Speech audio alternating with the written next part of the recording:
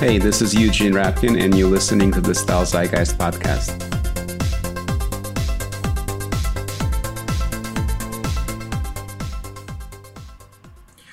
Hi, everyone. This is Eugene, and I am back with a good friend of the podcast, Philippe Hashemi, a journalist, critic, mentor, consultant, and as it is our custom, we're here to discuss and analyze as much as we can this past men's fashion season. Welcome, Philippe.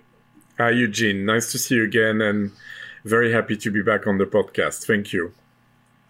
My pleasure, as always. I have a feeling this is going to be a short one because I feel like this season sucked. I have no... Honestly, I have no other way of putting it than in most blunt terms. So I don't know. Yeah, I have a feeling this may be a short episode. We'll see. You weren't there again. You chose to travel elsewhere, right? Well, I was in Florence for Pitti. Okay. Which was nice because I got to see Wells Bonner. I got to sit down with her to interview her, so that was really nice for me. And then I went to Italy on holiday. So, I kind of, like skipping school with the bad kids, just not doing what I was supposed to do, which in a way was a nice feeling because I could also get into the stores. I could, look at what people were buying, have a look around. And it was interesting for me to do that. Yeah, which is what I used to do. I used to go to Pitti and then skip out on Milan and go hang out in Europe somewhere, and then come to Paris, which was really nice because I saw our colleagues when they started Pitti and do Milan. By the time they get to Paris, by the end of day one, they're so exhausted. I don't even know how they can think because there's just so much that they have seen. But anyway, I am curious. Let's start with Florence. I really wanted to go, and it's a shame that I couldn't because now I have two jobs, as an editor and a retailer. So I already had my tickets to Paris, and it would have been just too hard for me to go to Pitti, be jet lagged, come back to New York, be jet lagged again, and then go back to Paris and be jet lagged again. So unfortunately, I had to skip, even though it was, Ernst Miller, my first love. But tell me how was Pitti? I actually really liked it this time. Yeah, I thought it was very high quality in terms of the events, in terms of what was at the fair. Still quite intimate because there were not so many international visitors. And I think Wells Bonner for me was a highlight, definitely. I mean, the collection I felt was elegant, refined, relaxed, look fresh, not fussy, not contrived. And I spoke to her afterwards. She's actually quite a shy person. She's quite reserved. And she definitely has an intelligent approach towards clothing. And that made me feel very, very good to hear someone young with that kind of approach. And then I think seeing Anne de Meulemeester's retrospective was also a strange feeling in a way. Because I don't know what you felt when you saw the images, but it was kind of this odd feeling that nobody dresses like this anymore, and that it was very last century. So, in a way, I was kind of wondering why it would be the right moment for her to do this, but I didn't really speak to her directly, so I don't know what the motivation was, but it was a bit of a bittersweet moment, I felt. I can totally see that from the pictures, and I only saw the pictures. But what I found fascinating is that it got it was probably in top 5 posts on our Instagram, in the history of our Instagram, in terms of likes.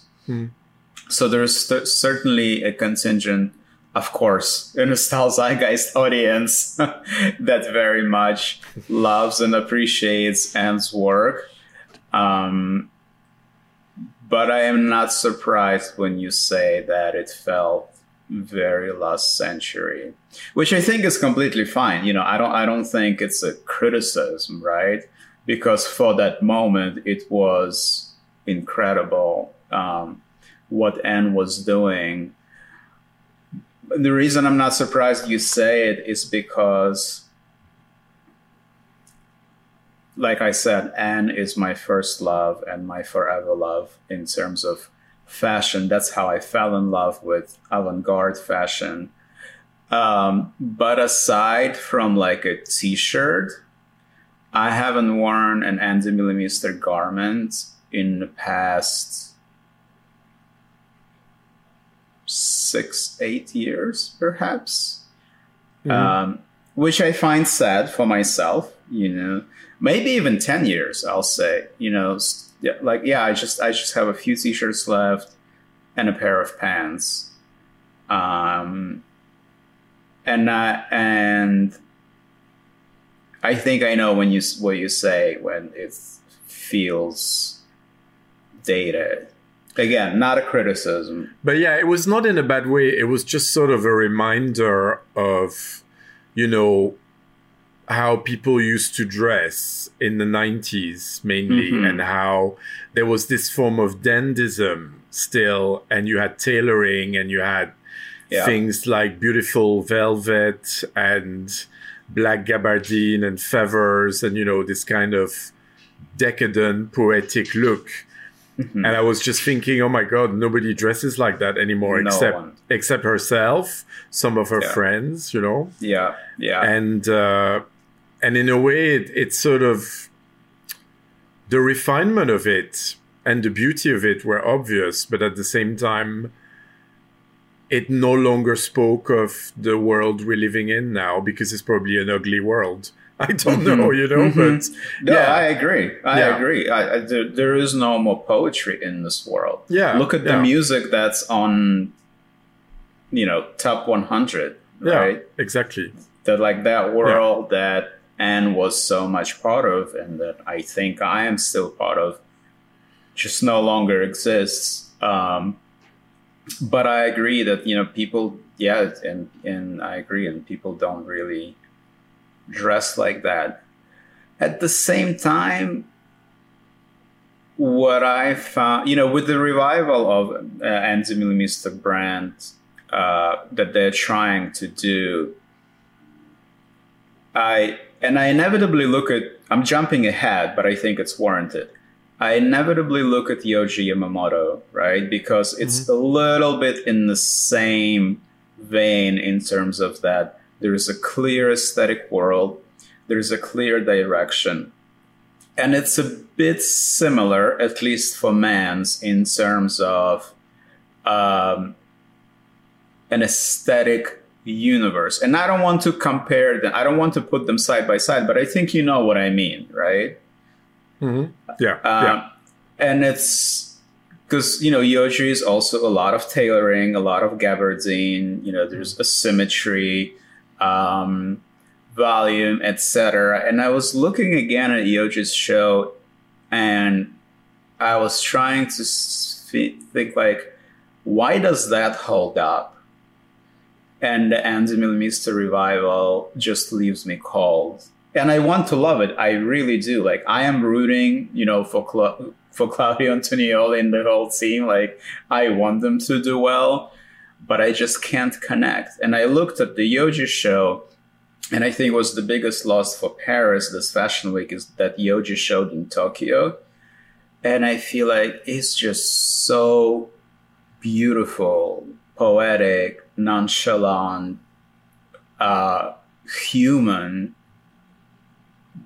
And there is a power in it that I no longer find in that Ann Demeulemeester revival that I'm looking at.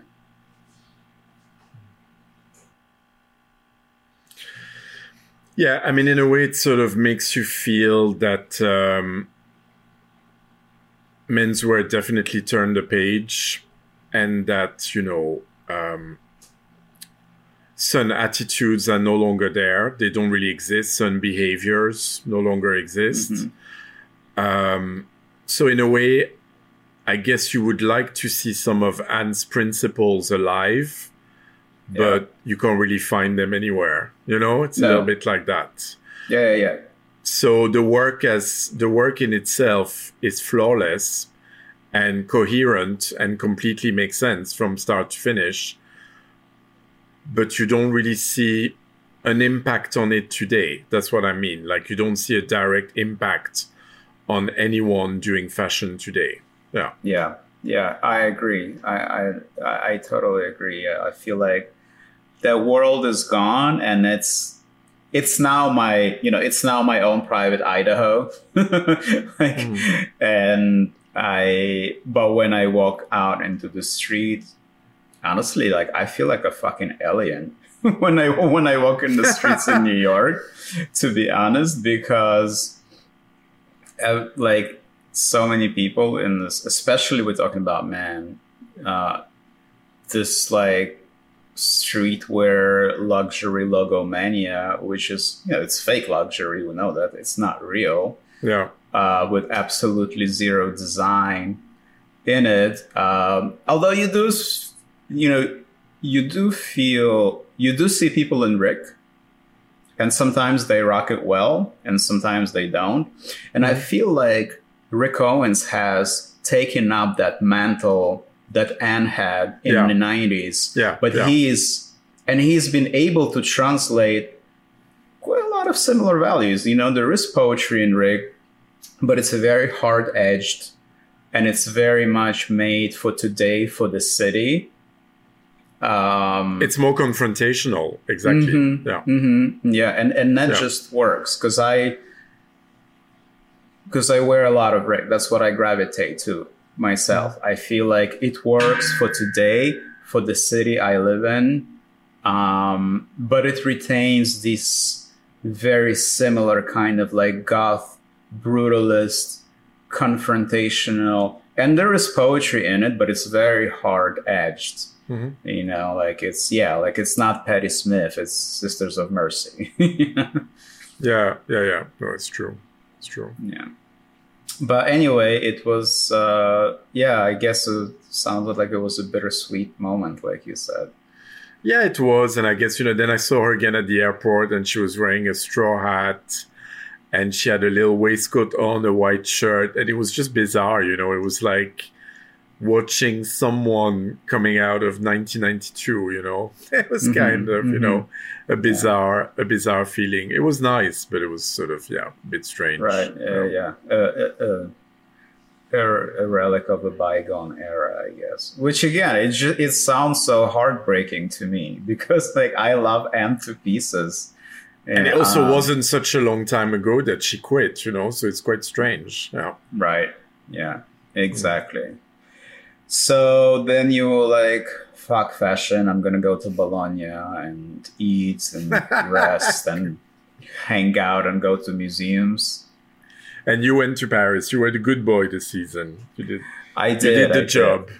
I did the job. And it was, with several exceptions, it was quite underwhelming, I have to say. And the city felt strange. In what way? Tourism is back.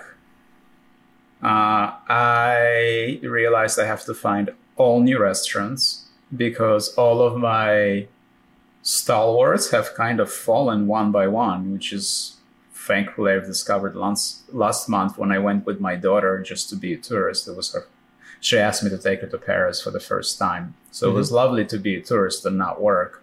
Yeah. Prices have gone up, which is understandable considering where the world is. It was absolutely choked with traffic. It was crazy. I've never seen anything like that. I felt so bad for the Uber drivers. And at some point, I just stopped taking Ubers, and I again got on the e-bike, and I was just biking everywhere because it took half the time and was 1/3 of the price of getting a taxi. So it was just really, really choked with traffic and felt like the tourists are back, but the city was not ready for it. That's how it felt. Okay, that's interesting. Yeah. But, it was fine. And then the shows, and my first show was great. Like it was White Project. So I started on a high note. I thought it was a fantastic show. I loved how, I remember someone asking me in my Instagram stories, who is the designer you completely changed your mind about? And it's Glenn Martens. I started out hating White Project because it looked to me just like too close to Vietnam and this whole like hipster thing. And once it started getting away from it, I've had a complete turnaround, and I've been loving what Glenn's been doing for the past 2-3 years. And this show was no exception. It was hard and elegant at the same time. And I've always thought that, yes, Glenn is a designer. There's no doubt. Even when I didn't like it, I thought, okay, there is design here, and so I can't knock that part. But now I really think he's really come into his own in terms of the language he has created. And I think this show was just another confirmation of how good he has become at forging his own language.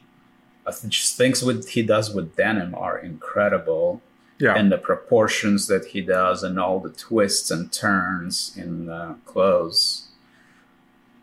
And then it was all downhill from there.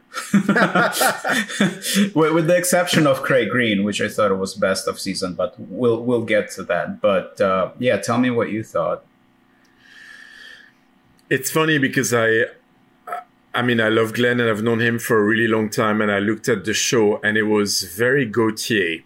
It really reminded me a lot of 1980s Gaultier menswear, which I think was an influence that you saw a lot in Paris, this kind of deconstructed suit, also the play with gender, a kind of campness that was sometimes not right. Like Tom Brown and Dries, they were like this sort of masculine, feminine thing going on, which didn't always work.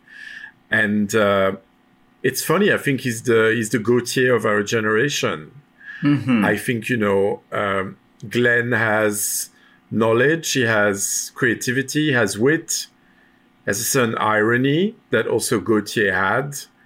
But, he's totally part of his time, part of his era. So I feel that he has the same irreverence that Gaultier used to have, and the same kind of explosive creativity. I mean, he's been doing so much lately, from the couture for Gaultier to Diesel to his own line, and he keeps thriving as a designer. So he seems to rise up to the challenge, and he seems to enjoy himself. So I think we have to give him that.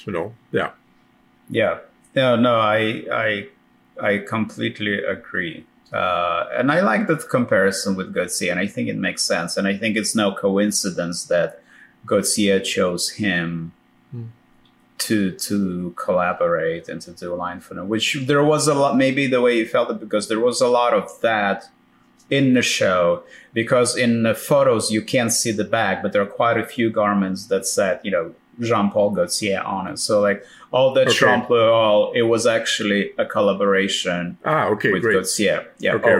Or whatever that means today. I think it was Glenn Martens, mining the archives and turning them into his own thing, which I think, especially, there was one amazing garment. It was women's, and it was like a dress with like a pair of pants built in the front, and the trompe l'oeil effect. And I thought, this is really cool and really fresh thinking. Yeah. I think, some of these things, they're sort of okay because the construction is perfect and because you end up with something that looks innovative.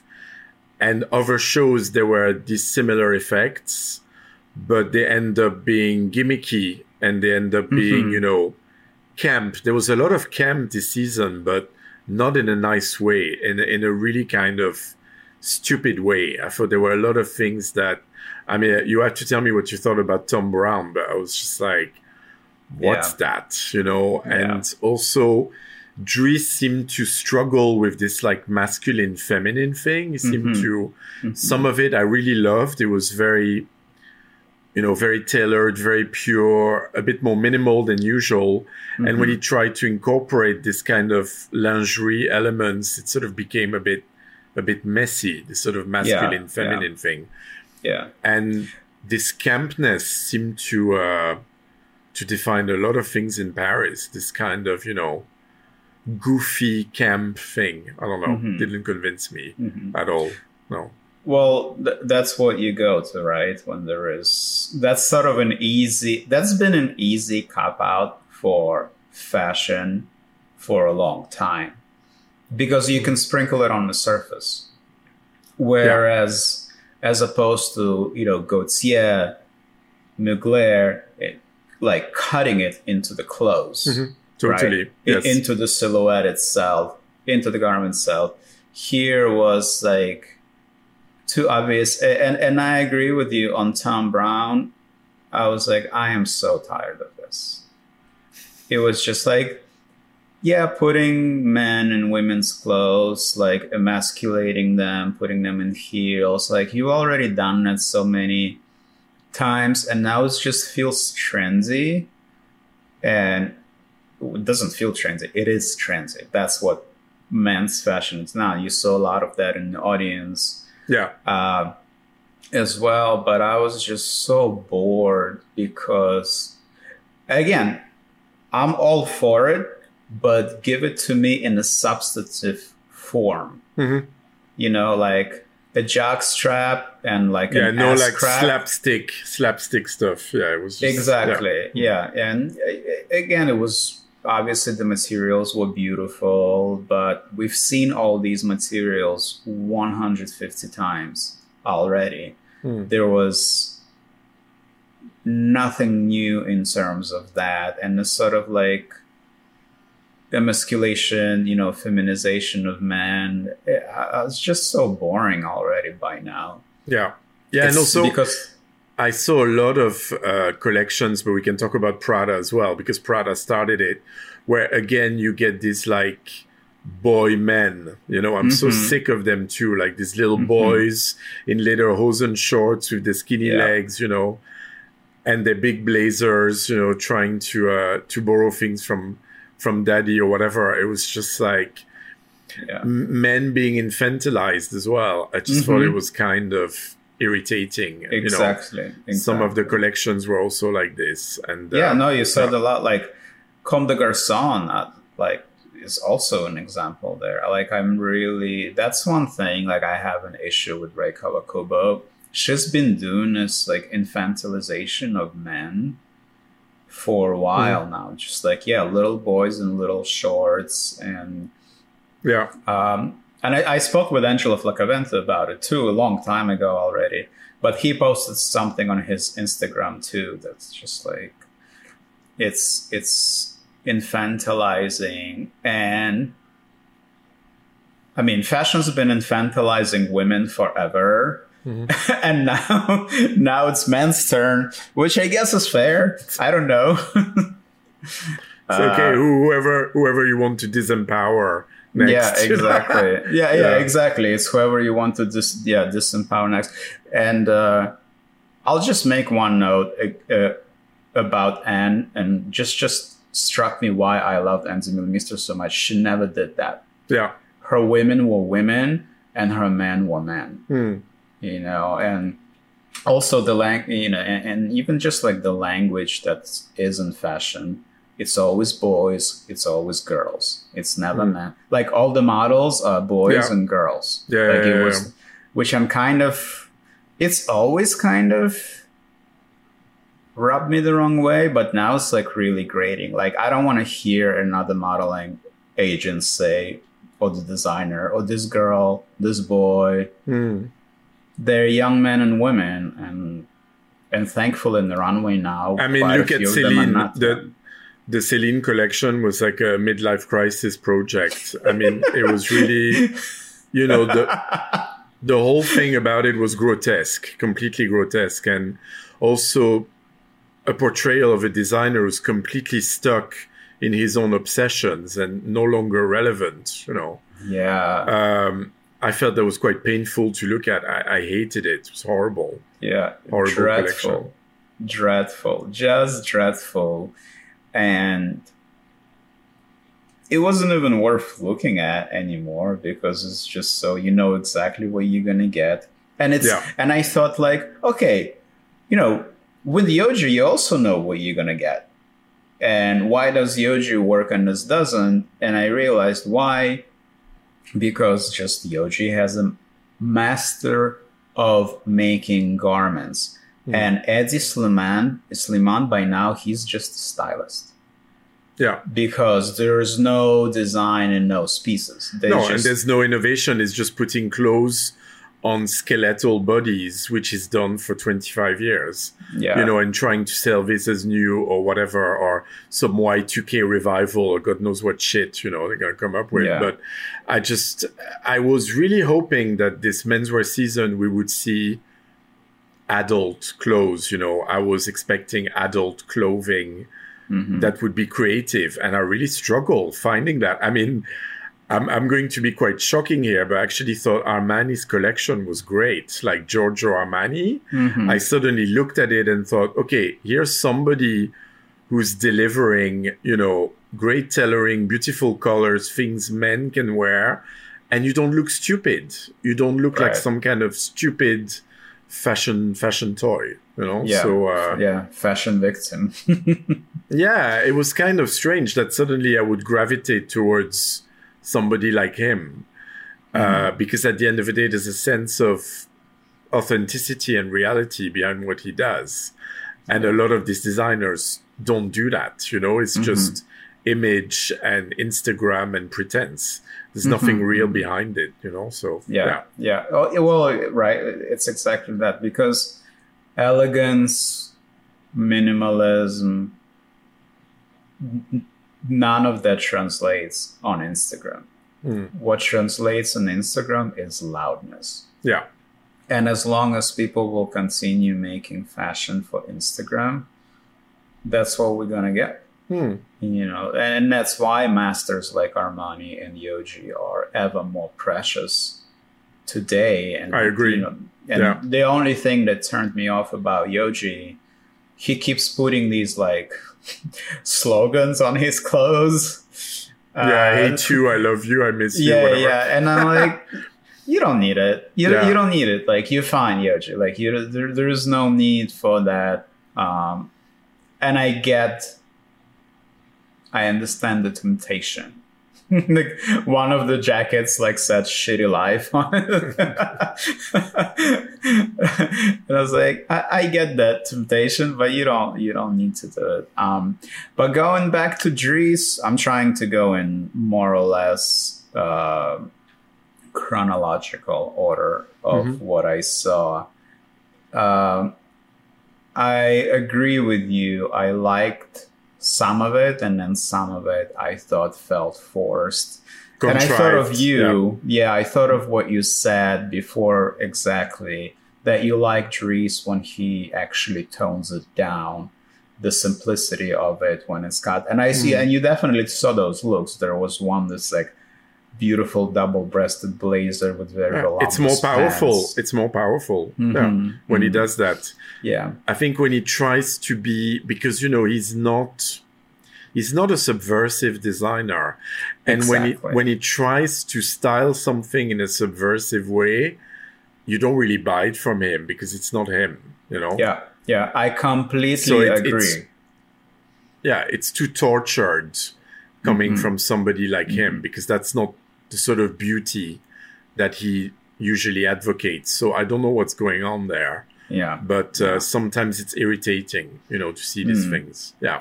That's exactly how I felt about all these like motocross elements.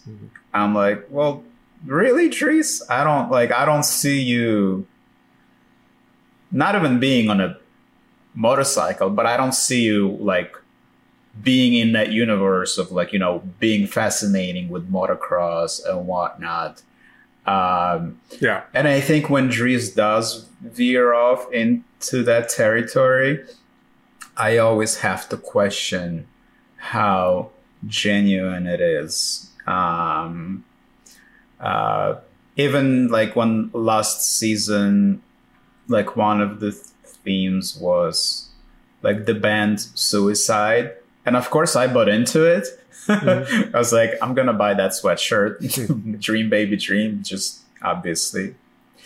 But at the same time I felt, yeah, I'm listening to the Suicide soundtrack and I'm looking at these quite bourgeois clothes. And it's just such a disconnect, it feels forced and a bit contrived. Yeah. And so, yeah, I don't know if it is what I think it was Guy Tribet who wrote, or maybe it was a Vogue reviewer, that it felt the motocross elements felt like, hey, we're looking for a new audience. And I thought, yeah, you know what? You're right. for once, Vogue, you're right. Yeah, at the same time, I saw signs of Dries being back to what he does the best and being strong with it and sticking to it. So actually, I'm quite hopeful that it's going to get stronger, I think. But yeah, you had the same feeling as me. I mean, I couldn't express it better than what you said. So you felt the same way. Yeah. Cool. Yeah, I don't remember what happened next there was Junia, which was the same, but with Gif Haring and Basquiat on it. And I don't know. You know what I like at Comme des Garçons? I like these stupid masks that the models were wearing. It's sort of the idea of court gestures and the fashion circus and influencers and smiling all the time and being forever happy. I was wondering if she was, I was wondering if it was a critique of what's going on now or just a theme that she picked. But I liked that. I thought they were grotesque and absurd, and I thought it was funny. Yeah. Yeah, I agree. And I am not, now that you say it, I completely agree. And I think that was the intention. Because the circus of what's going on outside the shows has crossed all boundaries. And I wonder if there's going to be a point where like Paris municipal forces have to start cracking down on that shit. Because, and it was especially evident at Comme des Garçons show because, Ray loves torturing her audiences. Like, we were again in this stifling room, super spreader event, cramped together, hot as hell. Everyone is sweating. Obviously 80% of the attendees are not dressed for the weather, right? Because they're hoping to get their picture taken or whatever. It's vanity. There's just a side note, like the more the circus I see, like the less I want to dress up to fashion shows. This time I didn't even bring luggage with me. I just had carry-on. I just threw in a bunch of t-shirts and like a couple of pairs of jeans, and I was like, fuck it. Like I don't want to be associated with this in any way, shape, or form. I understand. And the more now like these like athletes and rappers are at every show, and then their fans are outside. So outside of Comme, there were like 500 teenagers with cameras. And it felt like running a gauntlet just to get into the show. And here's a maybe good time to remind people that we're actually working when we're there. Yeah, but the thing is, are we that important? You know, I mean, if we have to struggle that much to do what we have to do, are we really that relevant? You know, that's the thing as well. It's quite scary, because I was thinking about that today. You know, earlier on, I posted something on Instagram, and I realized that now you just get punished for having opinions. You don't get punished for looking crazy or for being extravagant or for dressing like whatever, you know, but you get punished for having an opinion. So it's really quite interesting what's happening at the moment. You know, all these visual, entertaining things are tolerated, but as soon as words are used, it's a different story. So yeah, there's a lot of fear. Yeah. Sure, because words are concrete, and images, you can always argue over them. Yeah. Why are you so negative, Philippe? Why are you always so negative? No, but you know, it's amazing to see that even in our industry, people are scared of having opinions today because they're scared of the backlash. They're scared of the, you know, what people are going to say about them. And I realized also being in Florence and talking to some journalists that I was missing people like you who have strong opinions about things, because even if I disagree with somebody, I'd rather have someone next to me with a very strong opinion and some passion in what they believe in. And that's really lacking in this business today. And I think it's a shame, you know, it's this lack of passion for what we do and belief, and that people would stand up to whatever they believe in, you know, and just stand up for what they feel. Yeah.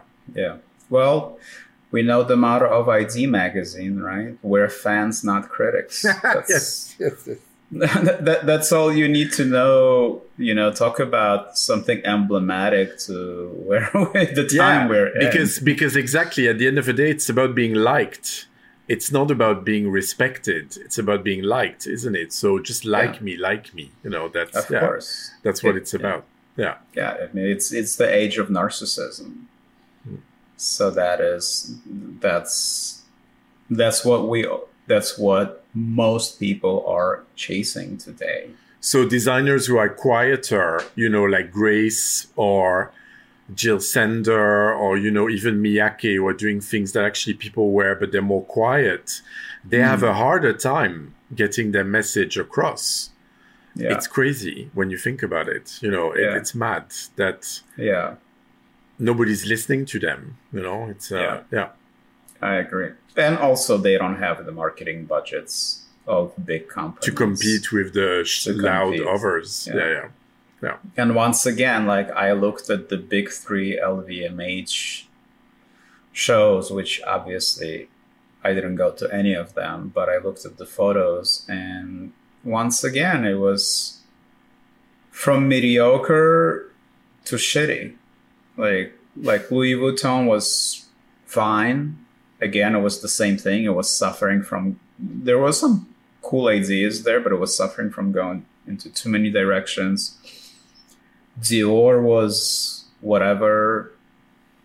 I actually liked a few tailoring pieces, but that was about it. I thought the set at Dior was more talked about than the clothes, because what do you want to say about the clothes? You know? Yeah, nothing. What is there and that's why the sets exist there. And I love what Angela Flacaventa wrote, that there was an exercise in bottomless budget. And it's like, that is so spot on. I was like, and then Givenchy was just like a total disaster. I didn't look at that, but I find that too depressing to even face it. Yeah. And I know we've talked about it before, and it sucks because I like Alix. I do like what Matthew's doing, but I don't know why he can't. I don't know if it's the commercial pressure he is under, or it's just he's not comfortable at a house like Givenchy. And it was a mix of, like, there were nods almost to like Tisci, but I was just wondering, like, how like Tisci was able to elevate streetwear and make it interesting. And here, like, it's just not happening. And there was like, and like the worst moments just reminded me of Balenciaga. This just sort of like gritty, oversized logo and everything. And I thought, like, why put it on the runway? Like, put it in the showroom. I don't mind. Fine. Yeah, like, you yeah. have to, if your goal is to be $1 billion brand, and that's what people are buying, like, put that shit in the showroom. Like, why are you putting it in the runway? Hmm. So it was, and again, like, it was a spectacle of models walking on water, which I'm like, well, maybe it's a little bit too close to considering what Balenciaga did in March, and frankly, better. But yeah, it was another disappointment, which is sad because like I keep rooting for Matthew, but I gotta be honest, I can't. There has to be change in the design direction.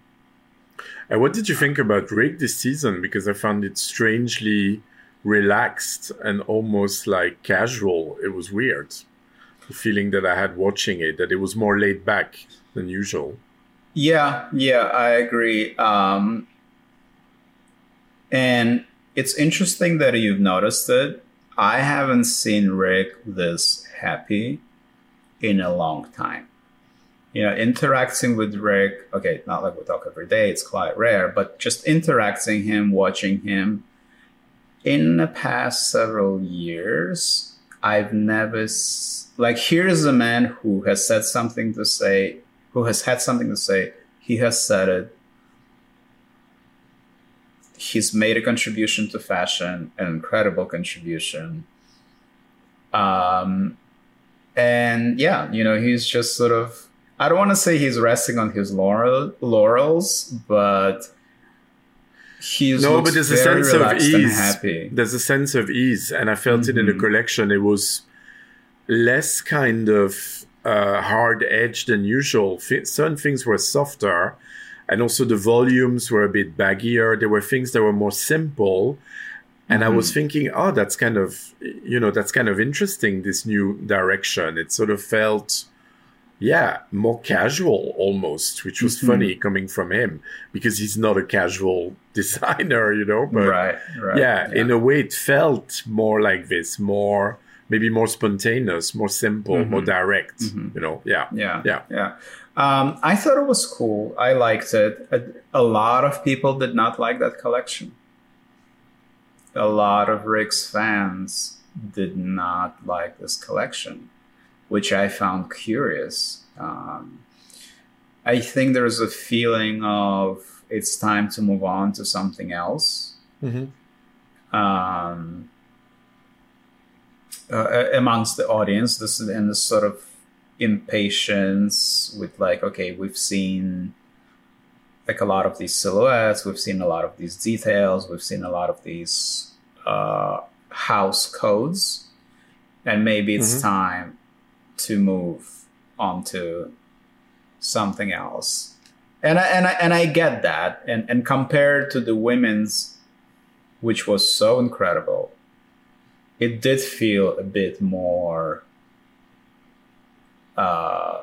It didn't feel as impactful. That's what I'm trying to say. Yeah. But of course, my point of view, like even a collection like this from Rick is better than 90% of what's out there. I'm like, so what are you complaining about? No, I actually think that the fact that it's more relaxed and that it felt confident and it felt like there was no need to try so hard. And I think that's fine. I think that's this kind of simplicity is something that we are longing for today. So good for him. Yeah. No, I agree. And then there was Craig Green, which for me was the highlight of the season. It was such a beautiful, ethereal, elegiac show. There was the house codes were there, but there was also newness. I thought the outerwear was absolutely incredible. Then I went to the showroom after, so I got to touch everything. I love the combination of these sort of of these coats that looked a little bit like wrinkled, with the hooded harnesses on top of them. I loved the latter part of the show, which was this kind of quilting, this oversized, really beautiful quilting. I felt like those models were protected, kind of, and taken care of. I feel there was a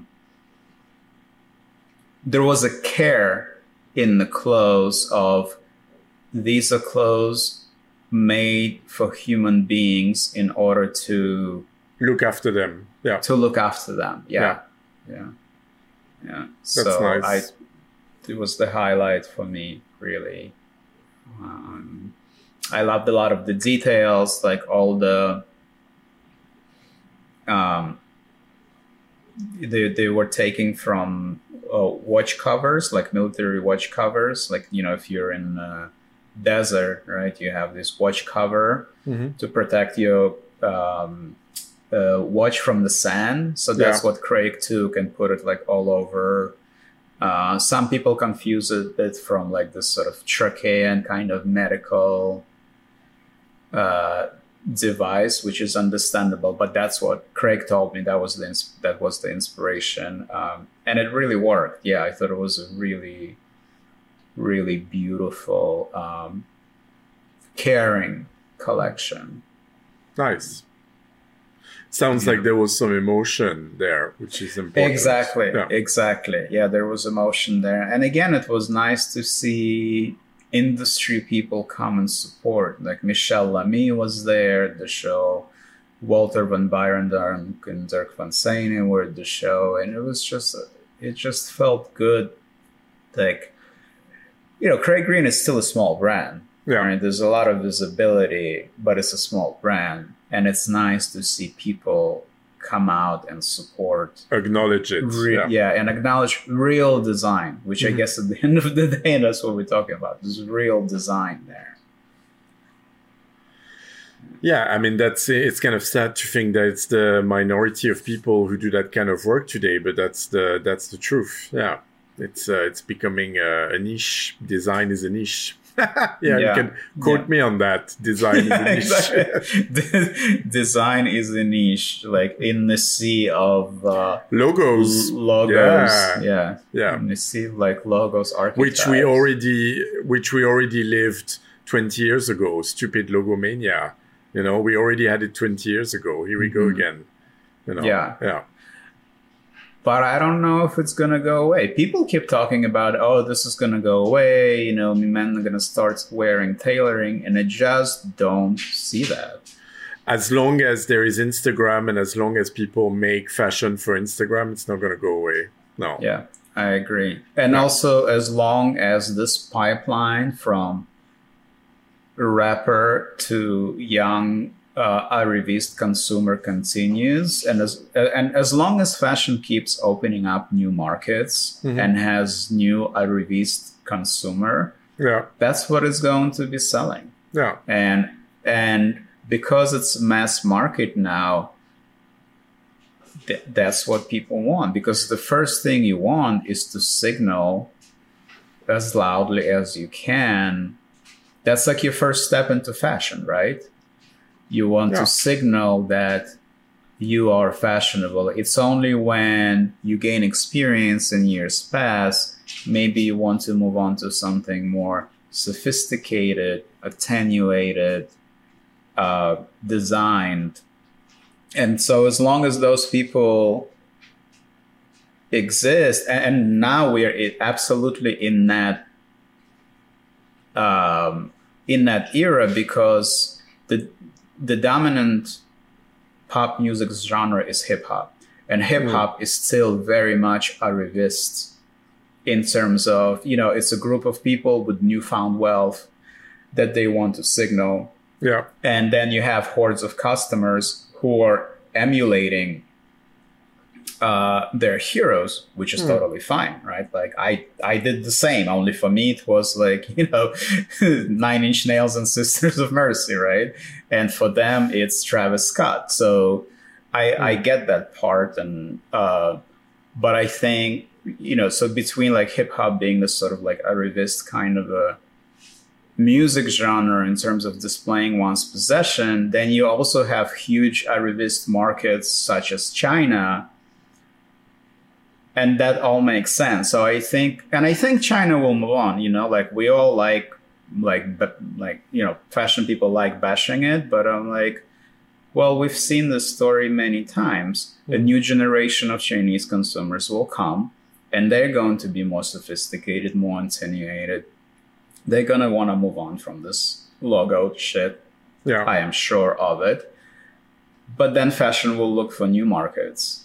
I don't know what it's also the level of taste, Eugene, and it's the lack of education, when it comes to discerning consumption and making sure that what you buy has real value beyond the logo, and knowing what you're purchasing, knowing what you're getting into. I mean, that's another debate, but it's, exactly.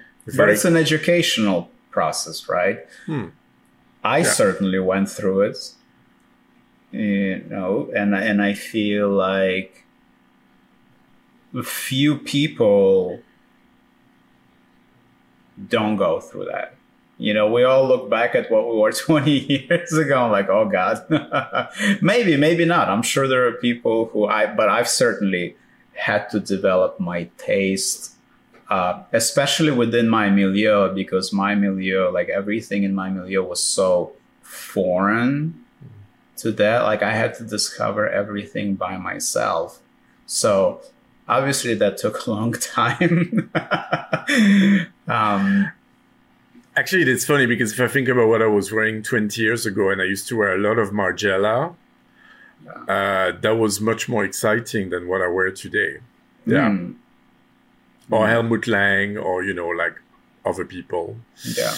All right, fine. I have to say 25 years ago. We have to go further. No, but it's true. There's some of these clothes I still wear today, so yeah.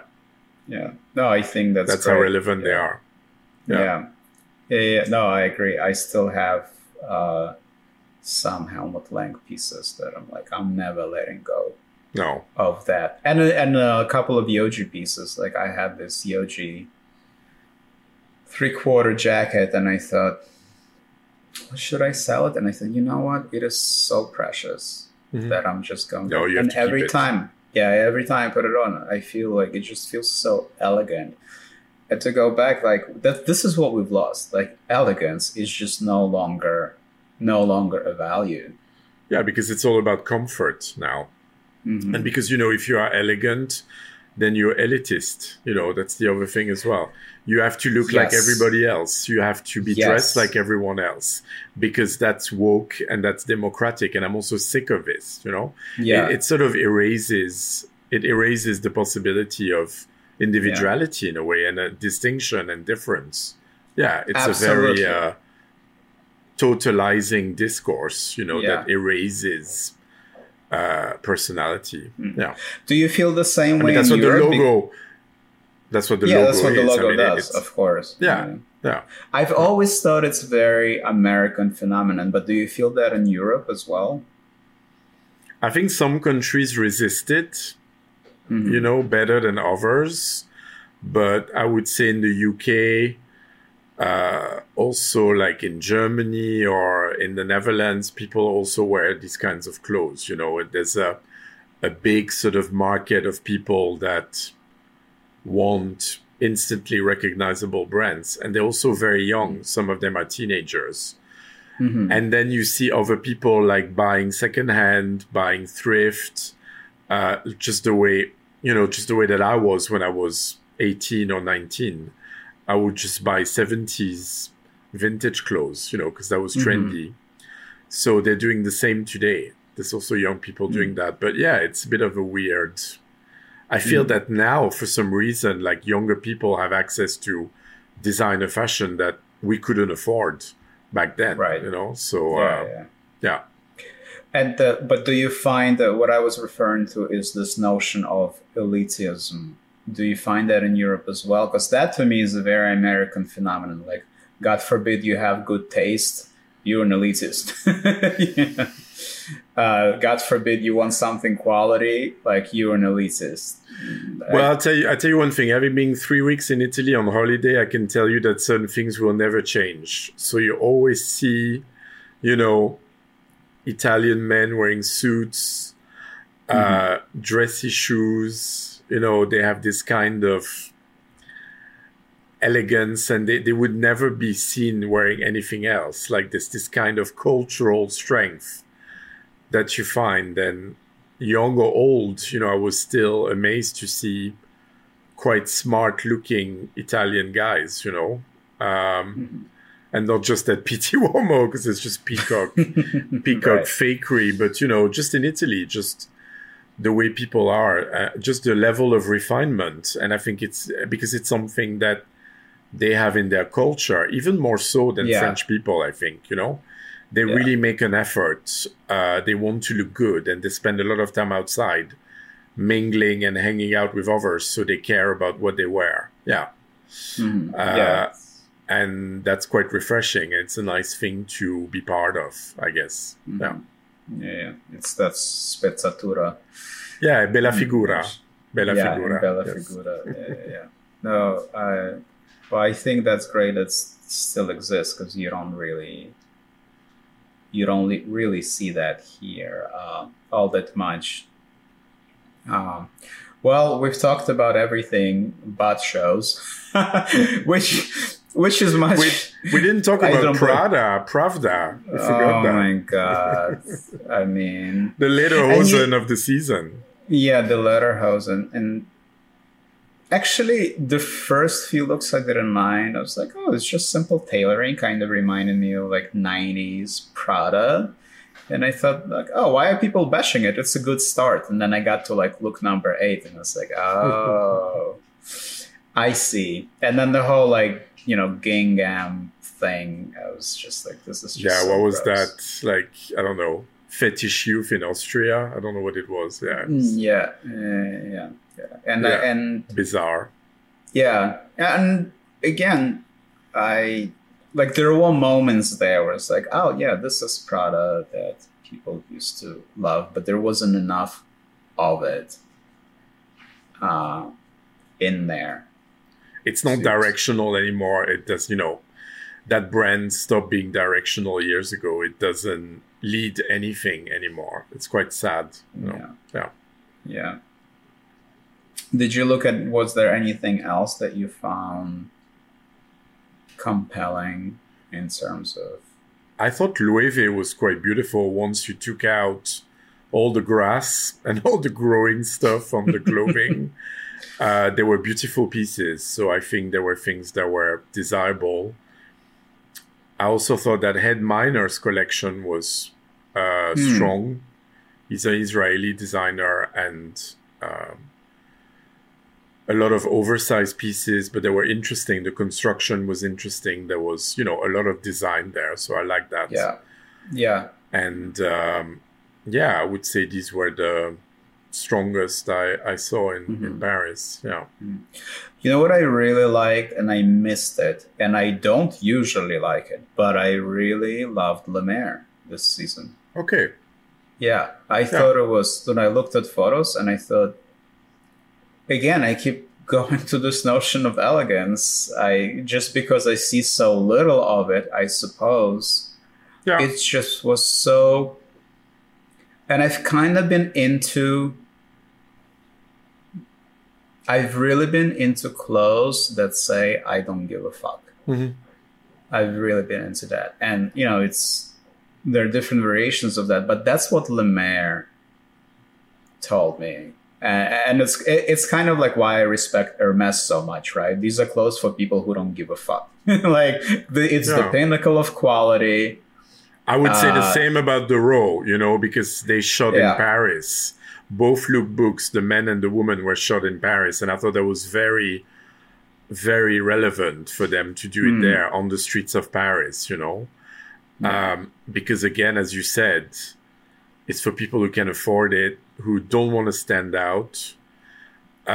It's elegant clothing that doesn't scream anything, and it's very very qualitative and very nicely made. So Yeah. yeah. Yeah. So yeah, you're going back to Lemaire. That's what I really loved. I love the silhouettes. I love that color palette or lack thereof. You know, this kind of like olivey sort of sandy kind of palette, and I thought this is actually really beautiful. It's subtle, but it's not too subtle, and at the same time it's just easy and elegant, eminently wearable. Okay, it's not something I will wear, but I thought this was so great. And I mean, I surprised myself because usually like Lemaire puts me to sleep. No, but I think he's really talented. I just think in terms of aesthetics, a lot of it goes back to the early 80s, and this kind of French-Japanese sensibility. Yeah. So you find a lot of things that remind you of early Miyake, Kom, Yoji, but I think, he's made it very French. And I think, again, he's very faithful to his own style, to his own aesthetics. So you know exactly what you're going to get. And that kind of sincerity is refreshing too, I think. Yeah. I also liked, more than usual, I also liked Color, the Japanese brand, KOLOR. And it was his first show in a long time. And I thought that Junichi Abe needs to continue doing shows because his clothes do come alive in shows. And when I look at them at the showroom, and I always go look at them in the showroom, and when I look at the lookbooks, it misses that kineticism that you get from a show, and the clothes don't really come alive the way they did at a show. And then I thought I had a conflicting appointment, so I missed the show, but I was looking at pictures, so I thought like, oh, I'm sad that I missed the show. I thought that was really nice. Undercover I found a bit underwhelming, but of course then there was the Pink Floyd collaboration, so obviously I drooled all over that. But I think June's going to come back with a show in September, so I'm really happy about that. Yeah, I want these people to start doing shows again, because sometimes lookbooks just don't. Like, again, Sakai did a lookbook this time, and I was like, this is nice. But it didn't have that impact. That energy. That I usually. Yeah, so. Anyway, I promised a short show. Like, I really don't know what to say. It's not that short anymore. Yeah. Like, it was, I really don't know. I did find Loewe disappointing, and I did find J.W. Anderson disappointing too. I felt it lacked cohesion and a kind of a snappy humor. That it was there, but there was not enough. So there was. But again, listen, no one can hit it out of the park every season. But in general, it was not a very strong season anyway. So, I would say there were no... It was not, real highlights, to speak of. Yeah. And as a consumer, I was like, hey, more money in my pocket. It's fine. Yeah, so hopefully better luck next season. Yeah, and I'm going to be back in Paris for Women's Wear. I'll do the whole thing, so... Yes, good. Finally, I look forward. Yes. I look forward to seeing in person. Wait till you see my face day 5. Be like, I am so sick of this. That's it. I'm going home. Yeah. Okay. Cool. Well, thank you, Philippe, for joining us. You're welcome. And thank you again for your insights, which I really appreciate, and they always make me think in new ways about clothes. That's positive. That's nice to hear. Yeah, and hopefully same goes for our audience.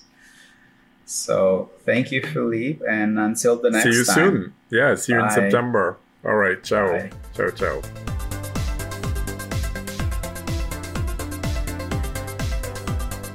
You've been listening to the Style Zeitgeist podcast, hosted by Eugene Rapkin, produced by Patrick Leduc. Intro and outro music by Wesley Isolt of Cold Cave. Please support us on Patreon at www.patreon.com/StyleZeitgeist. Thank you for listening.